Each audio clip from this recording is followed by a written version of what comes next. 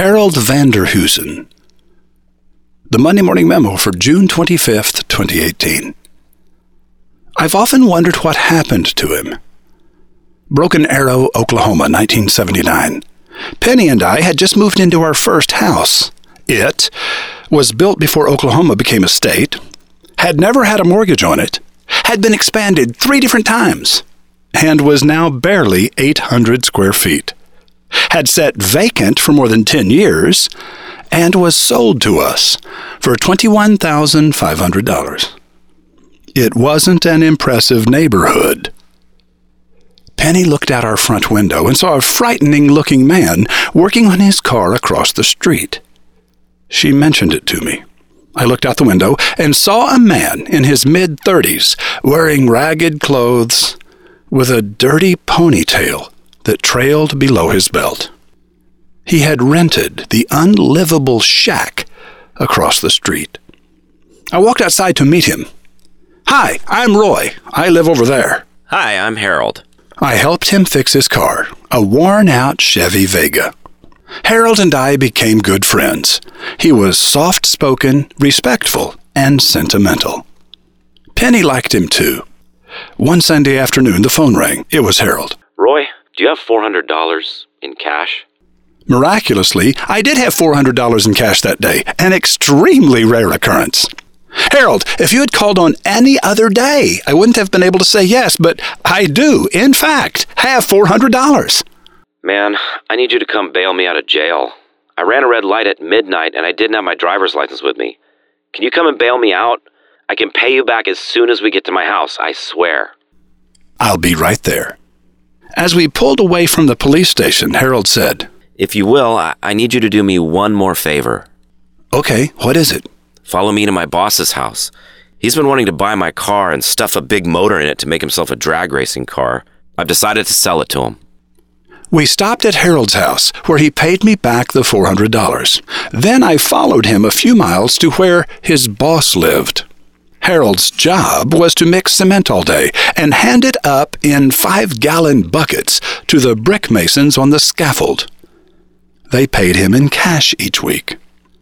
Harold gave his boss the car keys, got in my car again, looked at me with tear-filled eyes, and said, "One last favor?"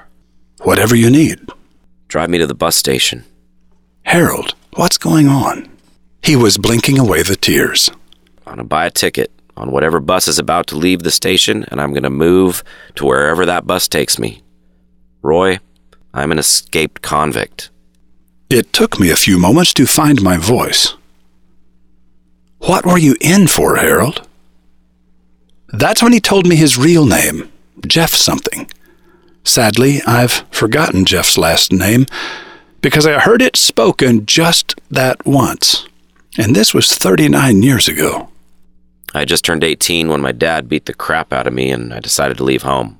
I hitchhiked and slept in open fields for a couple of days until I ran out of money for food. I was walking down the road on the morning of the 3rd day when I saw a farmer working all alone. I walked over and asked if he would give me a meal and pay me a few dollars if I helped him all day. He said he would. At the end of the day, he gave me a meal but claimed he never agreed to give me any money. I was really mad, so I walked out to his barn and took a 5-gallon can of gas and a .22 rifle he had for shooting rats, and then I started walking down the road. Back in those days, it was easy for hitchhikers to catch a ride when they were carrying a can of gas they would give to whoever picked them up. I was planning to sell the .22 at the nearest pawn shop. It never occurred to me that the farmer had seen me and called the sheriff. I had only walked about 200 yards when I was arrested and taken to jail. What happened next?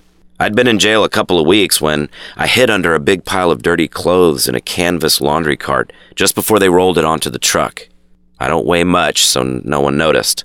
Then when they stopped at a traffic light, I jumped out of the dirty clothes and scrambled out the back of the truck. That was the first time I escaped. My eyes grew big, I'm sure. How many times have you escaped? Well, the 3rd time was 2 years ago. They always catch me because of a traffic violation. I don't have a driver's license. He smiled with a weak smile. I was really lucky they caught me on a Saturday night because the fingerprint facility isn't open on Sundays. If you hadn't bailed me out of jail, They would have walked into my cell tomorrow morning and called me by my real name. What were you in for the second and third time? Escaping. They always increase your sentence when you escape. I've been in and out of prison for 16 years. And the only thing you ever did was steal a 5-gallon can of gas and a .22 rifle? Jeff could only nod as the tears ran into his beard. We didn't talk for a while. Finally, I asked, "How did you get out this last time?" I went over the wall. What?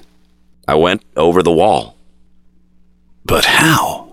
Roy, if everyone and everything that made life worth living was on the other side of a 30-foot cement wall, but on your side of the wall, every day was an unendurable hell, do you think you could figure out how to get over that 30-foot wall? I nodded yes. Roy, it's not the wall that keeps you in prison. It's the guys with the rifles in the tower. I quietly contemplated what he had said. After a moment, he continued. You go over the wall when the guys with the rifles don't scare you anymore, because one way or the other, you're not going to live in prison another day. I've often wondered what happened to him. Roy H. Williams. We don't know, or we can't say, exactly what Dean is investigating right now. All he's told us is that he's somewhere on the East Coast developing something very important and cannot stop to interview anyone. He simply says that he will be back next week on July 2nd with something very special. Maybe use this week to catch up on some of the interviews you've missed. By now you know it's always intriguing at MondayMorningRadio.com.